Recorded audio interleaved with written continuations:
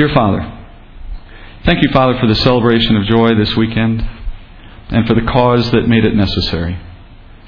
That is, Father, the faithfulness of our leaders. And thank you, Lord, for the work that has been done here over such a long period of time.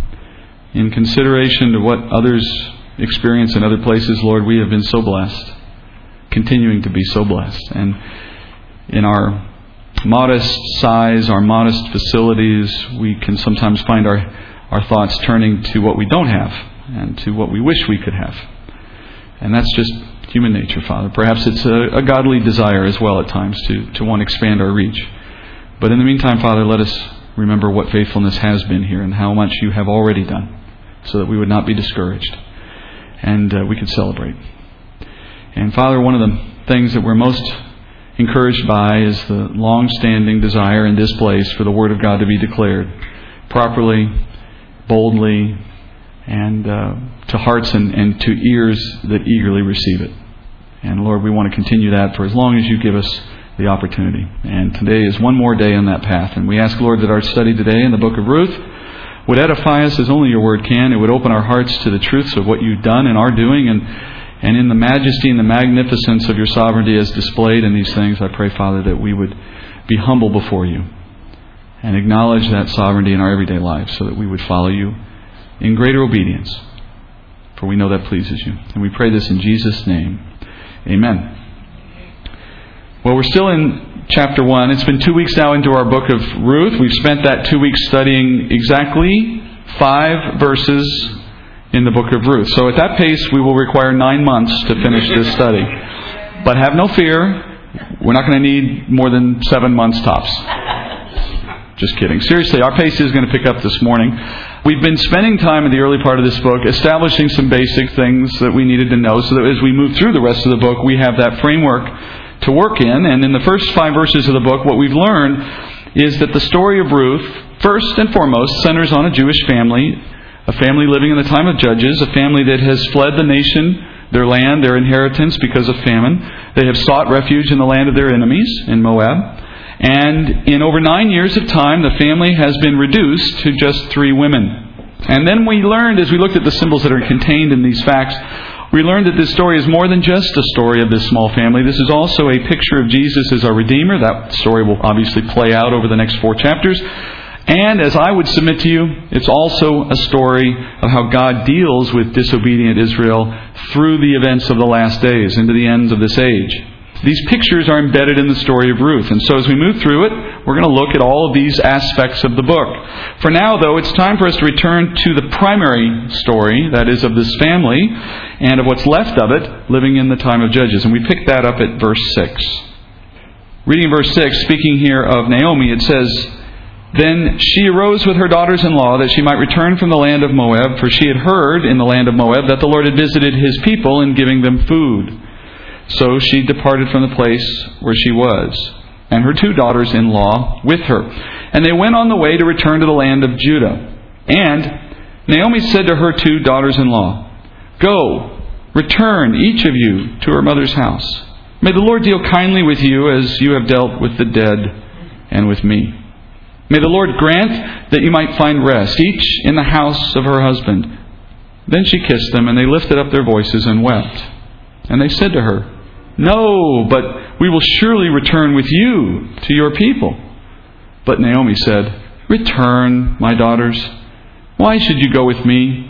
Have I yet sons in my womb, that they may be your husbands? Return, my daughters. Go, for I am too old to have a husband.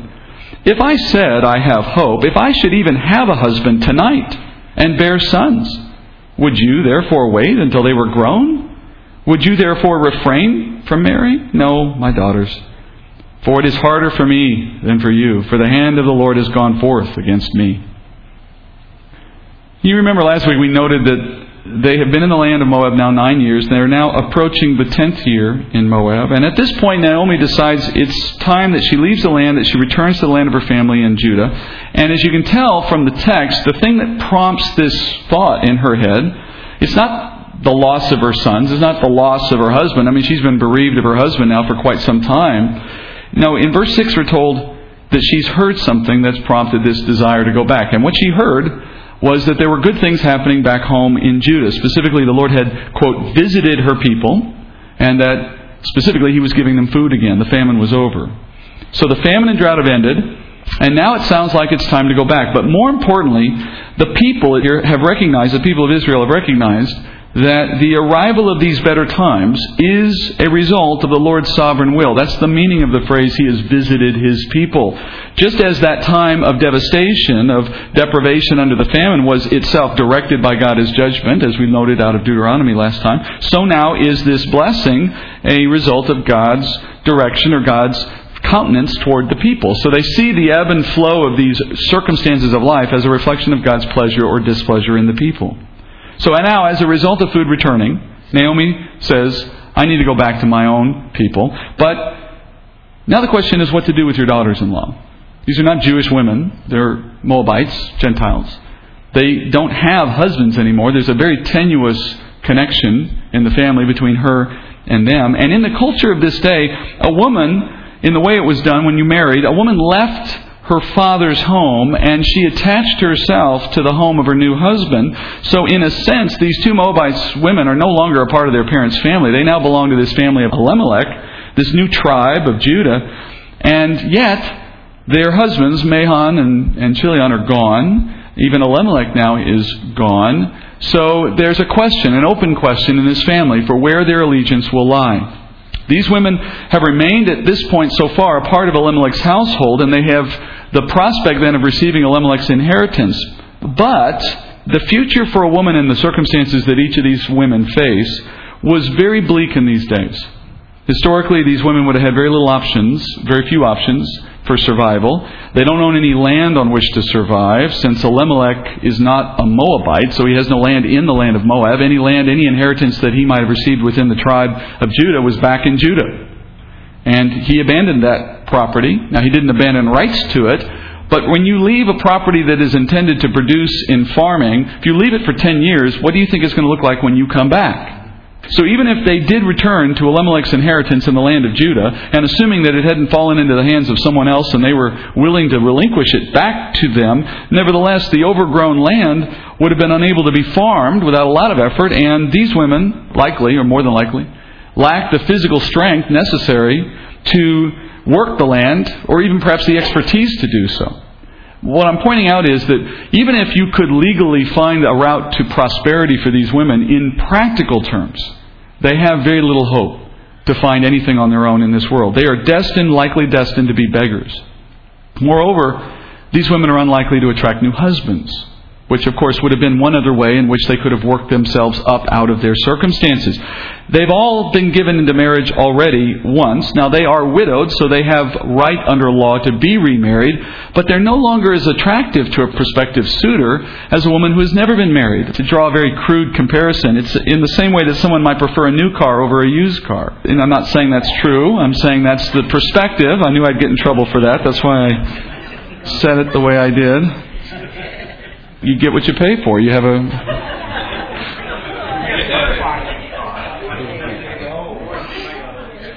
someone's offering me 35 cents, I hear, over here in the corner. Now, all of this cultural truth is particularly true for Naomi, because she's the oldest of the women. At least her daughters-in-law were younger. If they separated from Naomi, if they returned to their homes, they had a decent chance of being accepted by another man one day. And that's Naomi's argument. She's saying, if you come with me, you will have few reasons for hope. Remember, we studied this at the outset of the book. The law prohibited the nation of Israel's sons from marrying Moabites. Up until the 10th generation, it was said they would be cursed. So there is a concern for the women here, for the younger women on Naomi's part, that if they follow, they're taking the path of least hope, least opportunity. And for all the negative consequences of their situation, they might as well choose the best possible option. And for her, she's giving them permission to separate and go their own way. It's an act of mercy. She's attempting to persuade her daughters-in-law to abandon her for their own best interests. In verse 8, she blesses the women by asking that the Lord be as kind to them as they have been to their deceased husbands. And so we can see that they were loved by Naomi. They had a good relationship. Furthermore, Naomi calls for the Lord to grant them rest from this trial and the uncertainty of widowhood. And resting in the house of a husband is her euphemism for remarriage. Resting from all of the trial that widowhood brings. So as Naomi suggests this plan, the ladies, you notice, they first embrace in tears over the prospect of seeing this, what's left of this pitiful little family, be broken up further. The younger women declare here solidarity with her. We're not going to abandon you. But Naomi doesn't want to hear it. She insists. What she's really doing here, it's a bit of a cultural thing here. For her to suggest to them that they abandon her, which would have been culturally inappropriate, to leave this dependent mother-in-law, to fall away from her in this way. They have to do what they do. It's sort of like that moment at a table in a restaurant where you're trying to figure out who's going to pay the check. Everyone has to offer. But whoever really, really wants to do it will be the one who persists to the end. Everyone else sort of backs off. And it's a polite way of making clear that you tried. And that's kind of what I think is going on here in the culture. They are going to make the necessary cultural response to her offer. Oh, no, we couldn't possibly abandon you. But she knows that's expected, so she presses the argument. She begins in what I sense is perhaps a little self-pity, but understandably so. She sarcastically asks, look, if it were possible for me to even be married now and get pregnant now and have 2 sons in my womb even now, if we could get to even that possibility, which is itself very remote, would you be willing to wait till they grow up and then be old enough to marry you? Would you wait that long to be married? And she's not going to bear any more children. She doesn't even expect to get remarried. And so she's trying to point out to them that the Lord has gone forth against her, as she says, so that who would want to have a part in that future? Why would you hitch your wagon to this train, knowing where it's headed? She's giving these young women permission to be selfishly minded under these circumstances. They would naturally feel obligated to stay with this mother-in-law, but she's giving them the chance to do what they would prefer, because they know that staying with her likely means they'd never get married. That's almost inevitably what it would have happened. So look what they say in response to her. They lifted up their voices and wept again. And Orpah kissed her mother-in-law. But Ruth clung to her.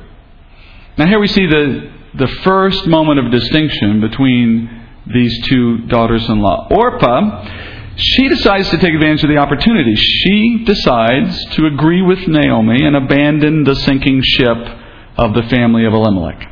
She kisses Naomi, and that's a final gesture of love, and she departs.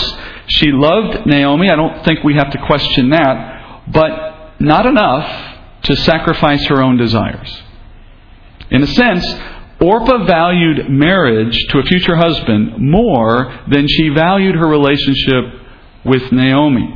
And when Naomi gave her a chance to choose which one of these 2 do you care more about, well, Orpah chose husband instead of Naomi. And her name, by the way, reflects her heart. Her name means stubborn or stiff-necked, which is to say her personal interest came before Naomi's. Then there's Ruth. Now, at the end of verse 14, we hear that Ruth clings to Naomi. The word cling can also mean cleave or join to. That word does not merely indicate she stays with Naomi. It's a very specific word.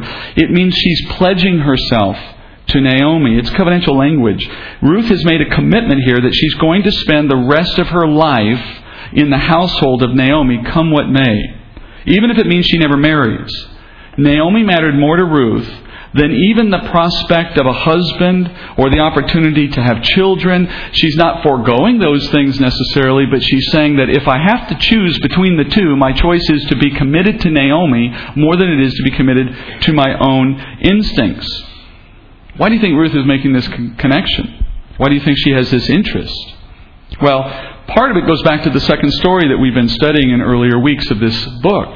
We've already said that Naomi pictures the nation of Israel in this story. And we've said that what Ruth gained in her relationship to Naomi was access to the knowledge of the true living God, to the ability to understand things that would have been outside her reach as a Moabite living in the land.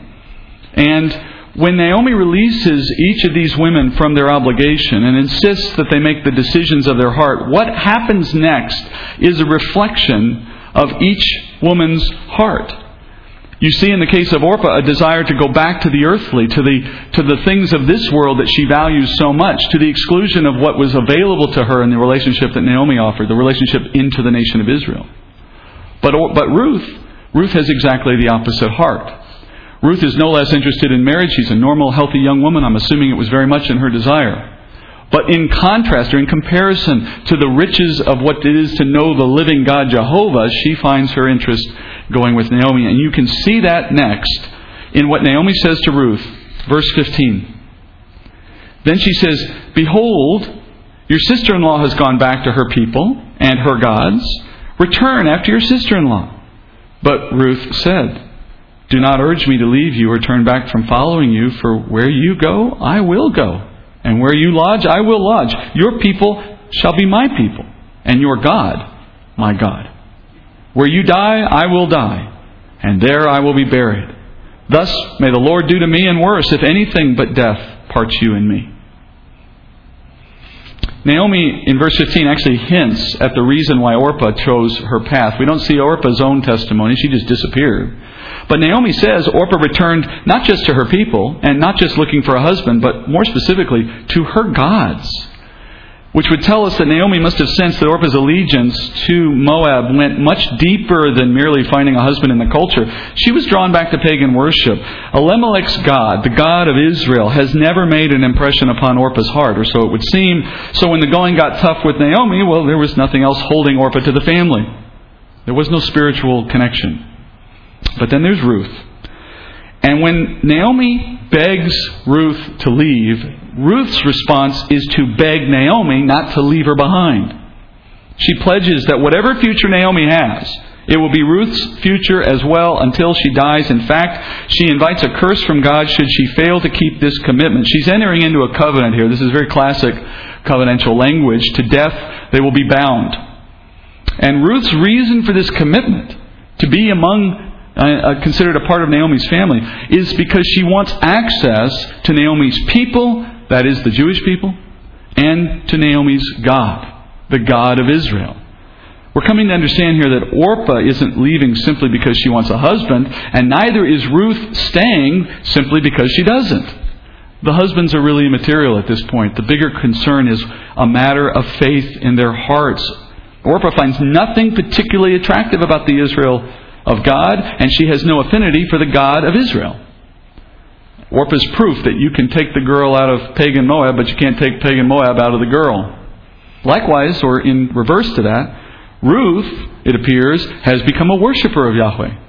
She no doubt wants a husband, as I said, like any young woman would, but she has come to realize there's something much greater than being married. She wants to know and follow the true living God above all else. And could you imagine if you were in her circumstance and had the understanding that she has apparently come to, and if you were watching the one person in your entire world who has any connection to that living God walking away without you? I mean, it's hard for us to even conceive of such a situation, but if you could imagine yourself in a place in which you are the only person who knows the truth of Christ, let's say, and, for that matter, you are without a Bible, for it would not have been possible for Ruth to have found any source for the truth of God in her arena. So, you're in the world, you know of a God who knows you by faith, and you have no connection to Him physically, you have no tangible connection. Wouldn't you be seeking for someone, something that you could relate to that would help you in that relationship? That would be the natural thing you'd want. That's Ruth. More importantly than that even, Ruth realizes that maintaining her connection to Naomi is, by identity, her connection to God. In other words, being part of the nation of Israel is, in this day, having access to God, as Paul says elsewhere in the New Testament. Before Naomi came into her life, she didn't know Yahweh. Now she does. If Ruth is a follower of Yahweh, she has to remain close to those who are in relationship, in covenant with Yahweh. And so her love for God propels her to sacrifice her earthly desires in order to obtain heavenly things. I often wonder why Ruth wasn't included in chapter 11 of Hebrews, the Hall of Faith, as we call it. She exemplifies the self-sacrificial love that faith requires. She passed on the opportunity for earthly reward in order to seek heavenly reward. If there is a reason why she wasn't included, it may just be because at the end of the story she actually receives the earthly thing that she was potentially sacrificing. So perhaps in the way the writer of Hebrews 11 ends by saying, those who wish for these things did not receive them, right? She does, but she will also be rewarded, of course, in heaven. But anyway, based on her actions and her words, here's what we can safely conclude about Ruth. She was saved by her faith in the promises of the God of Israel. And by the same token, I think you can safely assume that Orpah had never turned that corner. You can remember each of these three women in this way. Naomi was the grieving widow. Orpah was the leaving widow. And Ruth was the cleaving widow in this story. Let's go back to the text, verse 18. When she, that is Naomi, saw that she, Ruth, was determined to go with her, she said no more to her. So they both went until they came to Bethlehem. And when they had come to Bethlehem, all the city was stirred because of them. And the women said, "Is this Naomi?" She said to them, "Do not call me Naomi. Call me Mara. For the Almighty has dealt very bitterly with me. I went out full, but the Lord has brought me back empty. Why do you call me Naomi? Since the Lord has witnessed against me, and the Almighty has afflicted me." So Naomi returned, and with her Ruth the Moabitess, her daughter-in-law, who returned from the land of Moab, and they came to Bethlehem at the beginning of barley harvest. So Naomi does relent. She allows Ruth, as you see, to accompany her, no doubt, I think, with a measure of relief. I mean, can you imagine? That she must have been glad to see that her insistence of Ruth's departure was met by equal insistence, greater insistence that Ruth stay with her. She must have had great appreciation and encouragement that Ruth remained committed to her under these circumstances. Friends, this is, by the way, the biblical definition of love. Love is not an emotion. Love is a verb. Love is, according to the Bible, one's willingness to sacrifice your own interest for the need of someone else's interest. Perhaps that's why Jesus' greater love has no man that he would lay down his life for his friends. That self-sacrificial act is a definition of love. And perhaps that's why the name Ruth actually means friendship. Because in what she does here, it is the definition, as Jesus calls it, the definition of friendship, that is, of laying your life down for another. And so Naomi and Ruth head back to Bethlehem. And as Naomi arrives, she's greeted by those who remember her family from years ago. They're astonished to see her. They must have assumed that the family of Elimelech was gone. I'm sure they must have heard some of the bad news of the family falling on hard times in Moab, and they must have assumed it was all over for them. And as they greet her by name, she says, "Well, don't call me by that name anymore. I want a new name." She says, "I don't want to be called Naomi." Remember, that word means pleasant, as in pleasant Jewish wife, you could say. They say, and so she says instead, "My new name is Mara," which means bitter. She's bitter. She's bitter about her circumstances. She's bitter about her misery and her loss. But more importantly, who's she bitter against? Well, she says, she's bitter against the Lord, for she knows He is the one that causes all things. But remember, friends, that why they're in this situation. We said last week that this family is suffering as a result of a chain of sin, not as a result of a cruel God.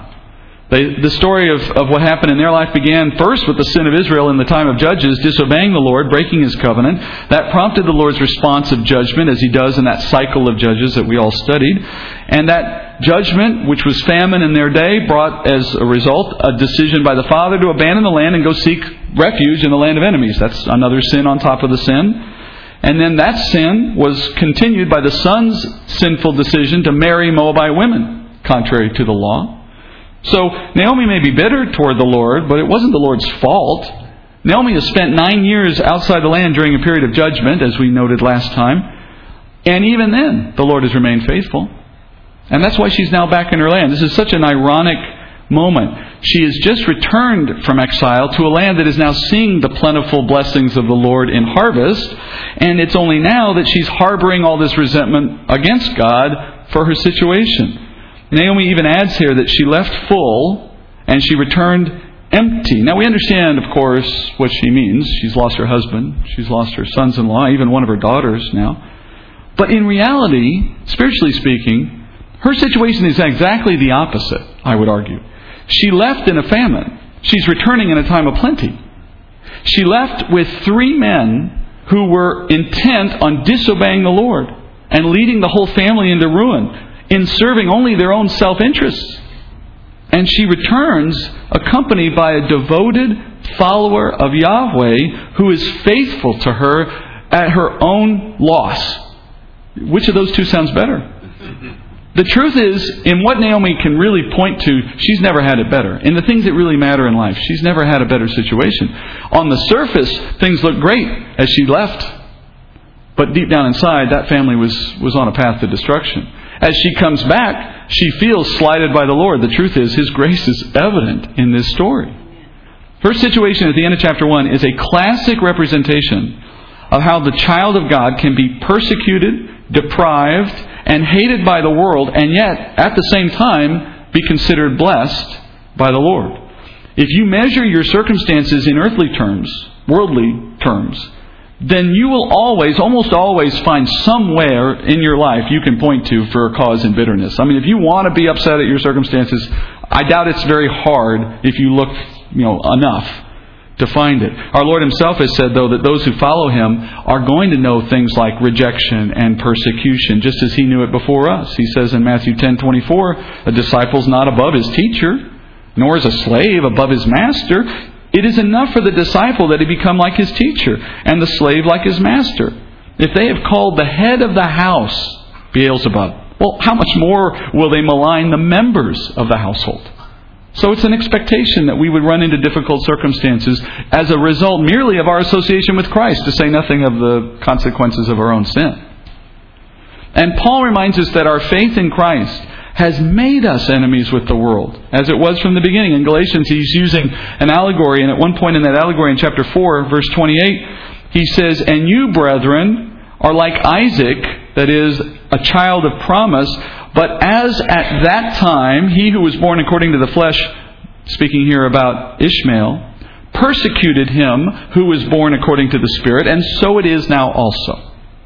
There's a basic, fundamental principle, spiritual principle, that guides the way our life will continue to its end. And that basic principle is, having come into faith, having become a child of the promise, Paul says, by faith, we now set ourselves up for attack by the world that does not know the Lord. For it has always been that way, Paul says. You remember the very first example of that. Abel and Cain. The child of the promise versus the child of the flesh. That's what we have to understand if we're going to live with spiritual understanding, with eyes for eternity. You have to know that your happiness in this life is not a determiner of whether or not God is pleased with you. Because the Word of God has already disclosed that the life of a Christian will mirror to some extent the life of our Lord. And therefore we should expect we're going to suffer at times at the hands of hateful men. We're going to see trial. We're going to see testing. And on top of all of that, if we don't walk in obedience to the Lord, we'll see consequences for our own sin.